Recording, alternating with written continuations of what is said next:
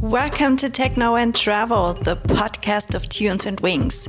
My name is Sabine Spetling, and today I'll take you on a journey with Louisa. New York bred and Paris-based DJ, vocalist and producer that stands for female power and sex positivity.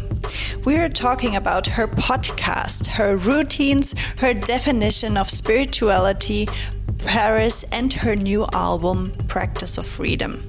Louisa is really a woman with a tough journey and one that found balance in polarity. So enjoy! Thank you so much for taking the time for this interview today. I'm really excited. From what I researched on the internet, you're a really interesting woman. And my first impression was that you really found the balance in polarity. So before we talk about this, about your new album, about spirituality and many other things, let's do a short check-in. How are you today? Yes, how are you today and how has your day been so far? Good question. Right now it's really good actually. I just got off a long call with a friend, kind of doing 12-step work. So that was really like grounding. And prior to that, we did yoga and read. I have a very like rigid schedule right now. Let me see. I practiced French and then I did like brain training activities so I don't like lose my mind in confinement.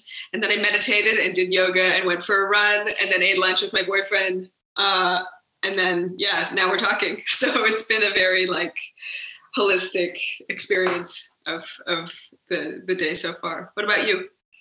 Also try to establish some kind of a routine during the pandemic. So that's really important, I guess, so that because every day is like the other and to have some thing of that you can rely on and that you can look forward to. I think this is really important. So take us the rhythm that you can kind of lean into. I try, and I also need to manage to change or to differentiate between weekdays and weekends. Yes, my favorite actually. Yeah, I mean, you as a DJ, you probably don't have like in normal life, in not pandemic life, you don't really have that. Every day looks like this and a weekend day looks like this, right? So how does your everyday life look like right now?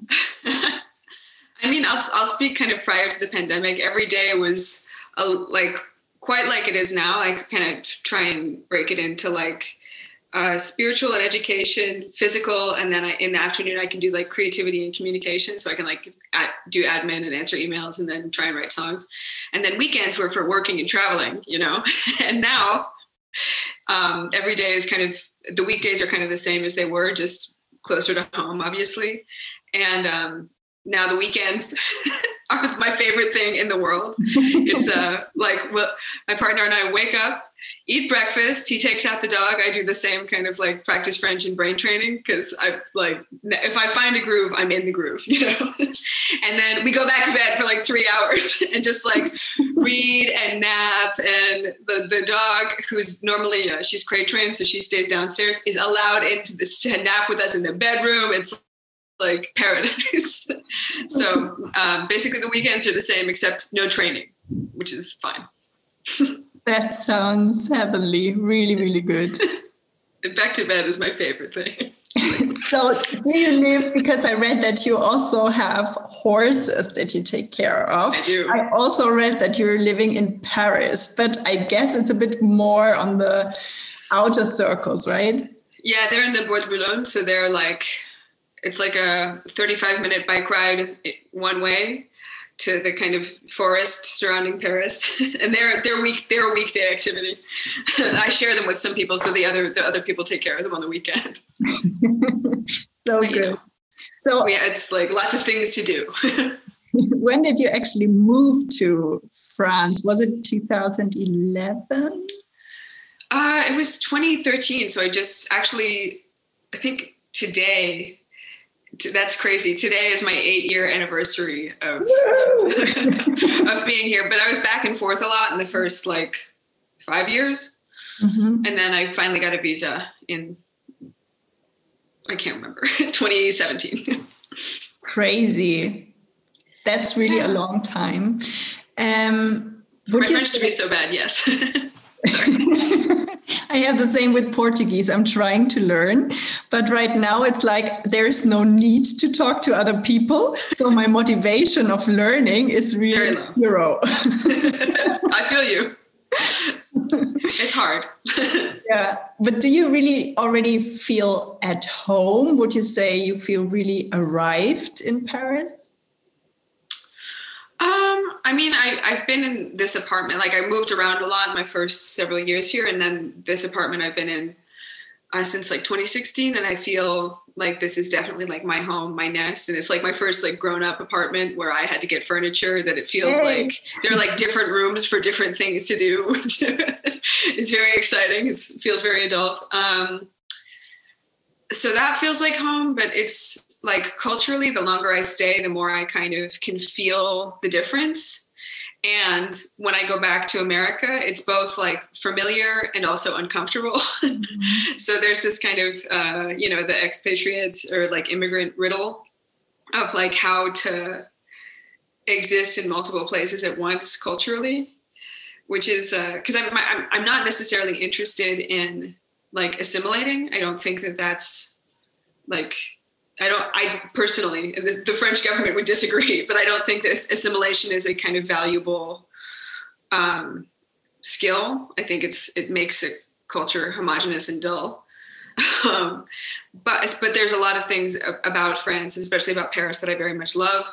However, but I didn't really understand what it meant to be American and what like an American value system meant until I moved here and kind of had a differentiation, like, oh, fuck, like this is not where I'm from, It's not all like, there's a lot of assumptions, and maybe you're experiencing this in Portugal, that we make about how everybody is culturally. Mm-hmm. And then you kind of get placed in a position where that's not the kind of the ground zero truth of how interactions or food or romance is handled. And then it can feel very disorienting because you're saying like, this is an apple. And they're like, this is an apple, and holding up an orange. And you're like, So what are the most cultural differences that you experienced?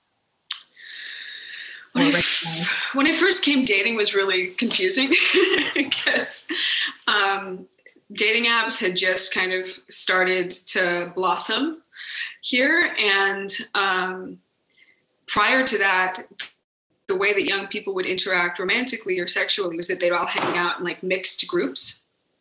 So there'd be like a bunch of boys and girls and people in between or whatever, like hanging out together and then kind of pairing off, right? And I'm like, that's a situation that leads to my social discomfort. Like, I don't like if we're going to be romantically involved, or if I have a crush on someone, I want to hang out one-on-one. I want to go on a date. Or like, if I came from LA before I was in Paris.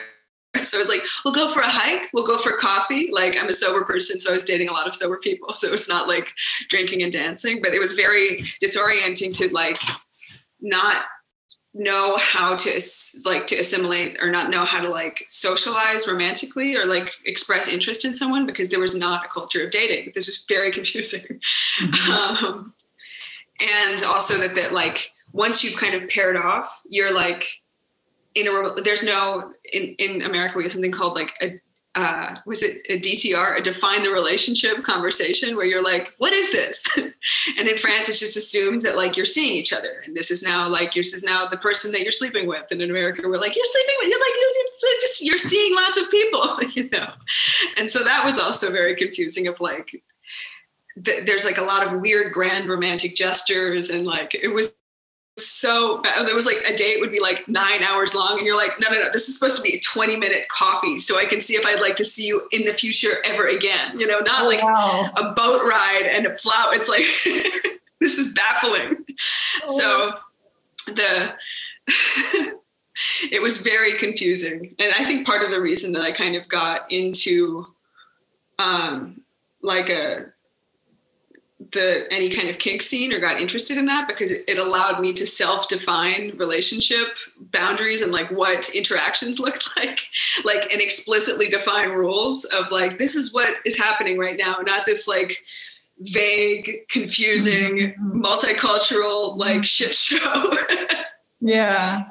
So good. And like in that time on maybe dates or even after with your partner, did you, I don't know, pick like 3 spots in and around Paris that you pre-COVID really loved and I don't know, picked as your favorite spots?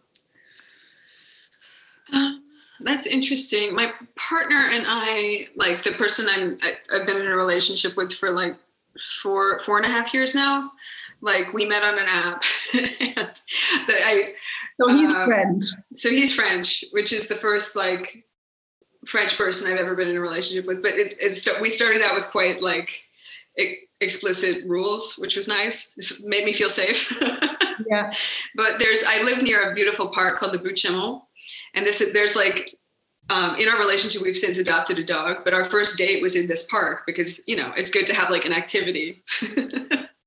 So now we go to the park every day with the dog because there's a real fantastic dog party every morning, afternoon, and night. So that would be like number 1, 2, and 3 probably is the Butte-Chaumont. But yeah, it's interesting. Like, I'm a creature of convenience. So I don't like the adventures I like to go on are not that exciting. I'm like, my job is adventurous. Fuck you. So it's like the park, the canal, which is also walking distance from the house and has like movie theaters and is pretty. And then third, I mean, I'm like a date nightmare because I like activities that are outside. I don't like, I'm like a super picky, I'm just like a terrible date person. That's also very cheap for the other part. Or no drinking, just like challenging food choices. There is a really great, there's a great Israeli restaurant called Miznon. Unfortunately, it's very loud and very crowded. Miznon, Miznon. I think they're doing a takeout now, but it's like, it's mostly no, they do have meat. They have vegetarian and meat options, which just makes it good for taking people that you don't know there. It's very loud and very busy, and they yell at you. Like the staff is really mean. So I like this as like a social test of like, oh, it's part of the fun. Like, how do you deal with like when someone's screaming at you as you're trying closer or ignore this other person? Or basically all the options. Yeah, it's a good litmus test of like, is this cool? So good. How do you do under stress? Yeah, right. So actually what you said before already comes back to that point, polarity, and finding the balance in all these different worlds, from having the quite adult life to the club DJ life. And a word that I read as well in your podcast, we will talk about it later, as well as in your biography, is spirituality. And I would say spirituality is, some people have the stereotype in mind of just smiling, happy people, bright colors, and everything's good and no worries. When listening to your music, which I would describe more as dark and heavy. But yeah, like talking to you, I perceive you as grounded, reflected, and conscious woman. And likewise. One could think that this dark and heavy sound is really in contrast to that. Would you say you found balance in those polarities? I mean, I think that kind of nails it. Like, you know, especially around the album, I've been doing a lot of press, and this question of darkness keeps coming up. I'm like, wow, what's with that? But obviously, like, the music is very, it is very dark. It's quite heavy, and I don't think dark is a pejorative. Like, I feel like both spiritually and kind of emotionally, in dealing with my own mental health and my own kind of path through addiction and recovery and self-harm, or, you know, like life, you know, that I've done a lot of quote unquote shadow work, which is like really being in contact and exploring fearlessly the darker stuff, to not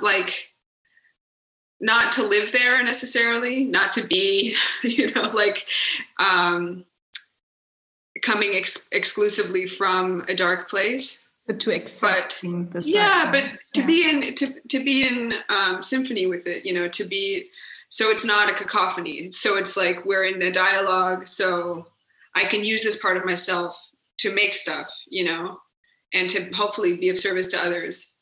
Because I was just talking to a friend before we got on the phone, and she was talking about how much she hated like positive mental attitude. she was really like on one about it. She's like fuck turning gray skies blue. Like, and I mean, I'm not quite there, but I do think that if we only focus on kind of happiness as the goal, we lose a lot of richness, both socially and personally, in, like, for me, what I call a higher power. If I use the shorthand of God, like, where is God in my anger or in my darkness or in my grief? You know, like, if I can't touch into that as an active part of my experience, then when those things come for me, which undoubtedly they will, you know, because life is happening, like, then I won't have any tools, you know. But if I can acknowledge that as part of myself and part of my experience, and something that in which there is like nourishment and grounding and truth, then it can be very useful. That is so beautiful. Really, really, like finding, I mean, because like what you experienced and what many people experienced, some really would like, this would be the end of the road, but you were really strong enough to gain power out of that time and to use it as your tool to say yes fully to yourself, right? And to make this, to also bring the artistic side of it and to really make music out of it and to bring all those feelings, like all of them, because they're also more quiet tracks, but they're also really like Numb, for example. It's really like machine guns and everything. Barking dogs, you know. So bring it all together, right? So I really admire that. Yeah. So we had talked about your podcast before. You're known for your strong female voice, which I really love. And in the podcast Sober Sex, you're talking with your friend Rose about, let me read it, spiritual life that's integrated in intimacy. So first question, how do you define spirituality for yourself? And tell us a bit about a podcast. That's a big question. I mean, I think for me, it can be very off-putting to kind of hear people like talk, like, this is actually another cultural kind of difference, is that especially for me, I got sober in America, in California, where like when we say higher power or God as kind of the basis of the spiritual experience that towards which the 12 steps function, right? In terms of talking about recovery, like everybody's like, it's a crystal, it's a dolphin, it's a doorknob, it's the sky, it's the ocean. It can be like literally whatever. And when you say God in France, people are like, so you mean Jesus Christ? And also we hate religion. And I think that if you ask spiritual questions within the culture that I've come to know here, it's quite, it's a very intimate question, right? Like people don't really talk about what their relationship with their God concept is, and that's cool. However, I came up in a culture where it was very kind of loosely held, like hippy dippy, like it can be really whatever as long as it's not me. And that's not to say that it doesn't kind of exist within me, but for me, I think that the easiest is like, it's love. I mean, it sounds cheesy, but like, and that's not, like you said, the kind of light, fluffy cloud pancake blowjob love. It's like something very rich and wise and can mean making hard decisions for the greater good. You know, it's much more like ferocious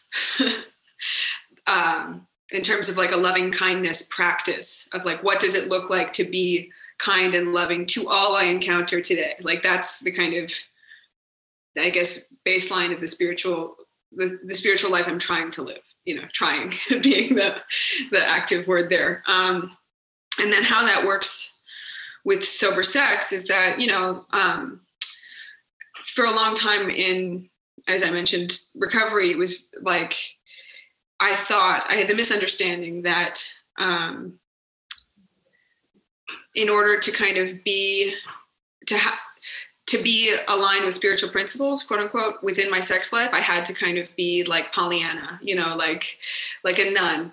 I mean, and that wasn't even a conscious thought. That was just like an assumption that I privately held, you know, and which meant that a lot of parts of me got kind of not severed, but like shut away in terms of my own sexuality, my own desires, my own ability to advocate for my sexual needs. Like if they didn't fit into this very narrow box of what I thought being a good girl was, like they didn't get listened to or counted. And so it wasn't until I had about a decade sober that because I had hooked up with somebody who was also sober, whose recovery I really respected, and they were into BDSM, which I had always like theoretically liked and been interested in, but never had kind of been able to take ownership of. And I found out that in fact, like my experience within that was very empowering. It was very inspirational and creative and illuminated a lot of my own needs and my own sexual appetites that I had not been able to kind of acknowledge or listen to before. And I realized that like the higher power of my understanding, like the part of my spiritual life that is connected to sex, that wasn't the thing that was blocking me from all this like ripe information. It was me. It was my old ideas about old fucking patriarchal paradigms about what's acceptable to like or to want, you know? So in a 12-step process, we do something called a sex inventory as part of a 4th step, which basically is like the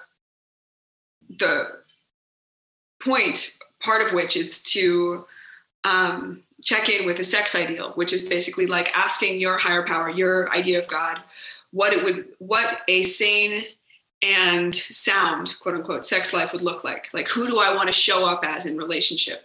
Be it like committed romantic relationship, be it hookup, be it full-blown partnership, you know, like who do I want to be? You know, and I realized I was selling my relationship with my higher power short. I was selling myself short by not acknowledging this like incredible source of power that was my sexuality. You know, because if I can't be in touch with the things that I actually want, how on earth am I going to articulate them to my partner? How on earth am I going to kind of like draw creative energy from it? How can I live in a way that's like in touch with this vital erotic energy, you know? So long story short, we started a women's meeting around that, which has been so fucking awesome. It's been like one of the most profound and illuminating experiences of my life to be on a weekly basis, kind of touching base with all these awesome women about what they're walking through and what they're dealing with in terms of this, like what their spiritual awakening looks like within their sexuality in sobriety. And then we started to feel like we want to talk to everybody about this. So what's next to do but start a podcast? And I mean, it's interesting because I'm definitely like, I've been very enthusiastic and like open about my exploration of kink and what that looks like in my life. And Rose is not like, that's not necessarily her proclivity, but like she's my best friend. And she's also sober, and she's a sober coach and like a life coach. So she's the more qualified of the two. But yeah, it's been so wonderful to have these conversations about people of all genders and races and backgrounds and experiences sober or sober curious or sober just for today to ask them about what their sex life looks like. Because like, I realize as long as it's in shadow, like as long as we're not talking about it and it's kind of taboo and like off the table of conversation, then we can never exchange the necessary information that might lead to each other's liberation, because it's going to be so like tight and traumatized and painful and scary and shameful. And like, what if it wasn't? It's so good that you're addressing this topic, because now I really feel it's time that we change something about this paradigm of how sex has to be. Not that how every porn looks like, but really also see on the female side of this wonderful act, actually, and to embrace other point of views. So I said it earlier, I tuned in your first episode briefly. It's really amazing. I loved your voices. I loved how you addressed this topic. So I can really highly recommend this podcast. I think DJ Rebecca also was an interview guest, right? Yeah. And it was, it's been very interesting how kind of this idea of sober sex, or this idea of like, what does it look like to heal together? What does it look like to kind of move it into a consent culture, as opposed to a rape culture? And I realize if we can't kind of name this stuff and advocate for our own needs and really seek kind of embodiment and communication, then it will be very, very difficult to even figure out what the fuck that might look like. Like we, as part of the Me Too music, Rebecca's initiative around and like moving away from rape culture within the dance music industry. There's a rape culture pyramid, that like starts with ghost grinding and dick pics and ends with, rape and sexual assault. Like the kind of escalating cultural norms that lead into a culture where that's somehow acceptable, right? Or even if it's not acceptable, it's fucking happening. So the question of like, what does the opposite of that look like? Like, what does a consent culture pyramid look like?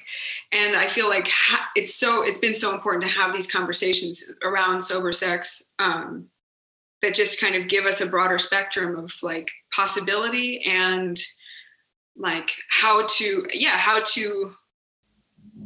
connect free from shame, with this part of ourselves and with each other. And it's been very beautiful, but also like, oh my God, so much trauma. Everybody has so much trauma. Bless. And like, I didn't think I was like, had issues. And it turns out that like, there's so much stuff to kind of weed through, but it's like, it's always the same with personal development. You think everything's fine, then once you start to dig deeper, it's like, oh, okay. Inside this onion that I've just peeled is another onion. Yeah. So let's talk about your album, which will be out mid of March, Practice of Freedom. I had the luck to tune in, and I think one can really hear your journey. And that is, as we said before, coined by pain, but also that rose into a strong and feminine woman that is true to herself and her voice. So what does the album title mean to you? Thank you, first of all, for your kind words. I feel very seen. And that makes me feel really nice that people are connecting to it in that way. For me, like there's kind of two branches in terms of the practice of freedom. One is my own experience with what I would call practices of freedom. For me, it's like, what work am I doing today to become liberated and to help liberate others? And that includes, personal, like, explorations of BDSM, or, like, what does it look like on a tangible daily basis to practice freedom, right? And on the other hand, it's the name itself comes from a bell hooks book, which is called Teaching to Transgress. And the subtitle is The Practice of Freedom. And I really love bell hooks. If you're not familiar, she's like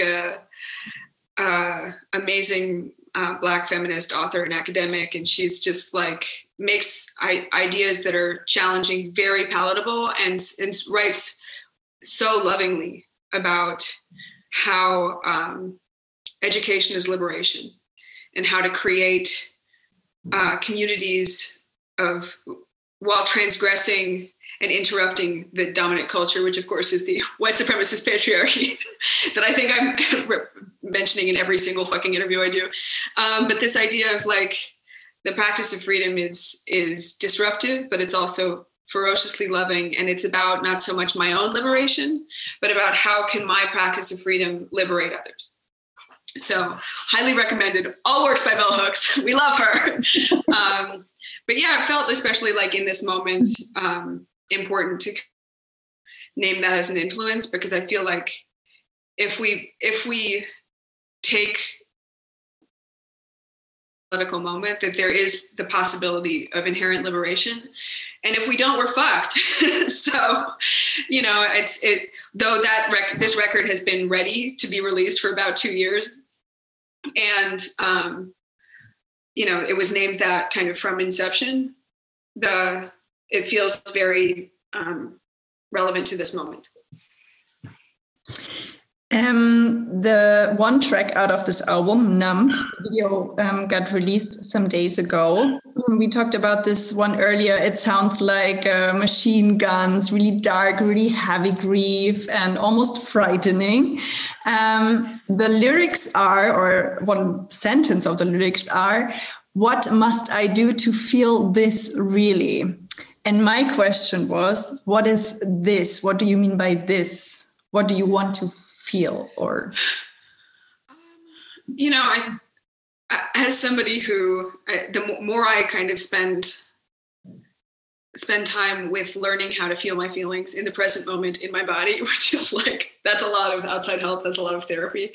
The more aware I'm becoming of my own kind of both desire for intensity and desire for entire numbness. Like that's what my addiction's about. That's what so many of my kind of coping mechanisms, what we call creative adjustments of like how to survive feeling so many feelings all the time. Like I remember being really quite young, like probably before I was 20, feeling like constantly I was on the edge of like overflowing with my feelings, like a cup running over, like, and entirely empty, like as empty as like a bell, you know, like I felt hollow. And so this is like, how can I actually come into contact with what's happening right now, you know? And it's been very elusive and taken a lot of work, but I'm finding especially like my experience of songwriting, like that song was written a long time ago. Like it was a very like, when I'm numb, come undone. It was very kind of like blasé, like super low key in its first inception, and then has kind of grown. It grew with collaboration with Vice Cooler, who produced the record, into this like monster of a track. And I find that when I write a song, I don't really know what it's about until after the fact. So it's like a premonition or it's like a prayer. And in this case, like I had no idea like how much I was missing by constantly escaping how I was feeling all the time, you know? So like this track in this form is proving to be about like contact. Like, can I hold my anger? You know, can I make contact with my anger or my fear or my sadness? And like, often like, fuck no. But, you know, it's like, I realize that if I push stuff down, which is my kind of typical favorite activity, like if I stuff my feelings down, try to be like, shut up. Let me go into the screen. Let me run as fast as I can. Let me physically train so hard that I'm too tired to feel anything, that like, it doesn't go away. It just gets louder because it's a need, you know, it needs to be felt and dealt with, and then it'll move like a storm. But until I actually come into contact with it, it's going to be fucking like growing quietly inside of me. So yeah, the track is, this is like, can I actually feel the thing I need to feel? That's so interesting. Right now. Like this whole album is such an incredible journey. I can really recommend it to everyone tuning in. Congratulations on that work. Also, thank you so much for this interview. We are actually already at the end. It felt like 10 minutes. So fast. Thank you for having me. But at the end, is there anything you would like to share that I didn't ask you? Maybe some things that you're working on right now? Great question. I mean, there's some exciting collaborations coming up. I think there's one with Peter Mannerfeld and Manny D coming up. That's not what I'm supposed to be talking about.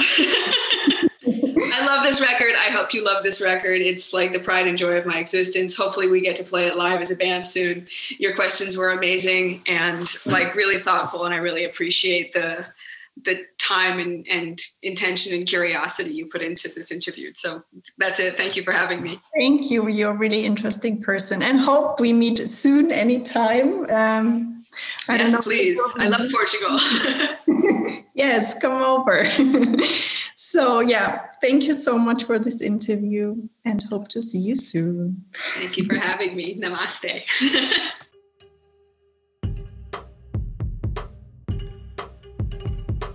Louisa is really an outstanding woman. I enjoyed the interview with her so much, and I just can recommend tune in her podcast. It's called Sober Sex. You can find it everywhere from iTunes to Spotify, and yeah. Also, her new album will be out on the 12th of March, so this one might be on your list as well. Reach out to Tunes and Wings either on Instagram, on Facebook. I can't wait for your feedback. It would be amazing connecting with you online. Thank you so much for listening. Rock and roll and stay tuned.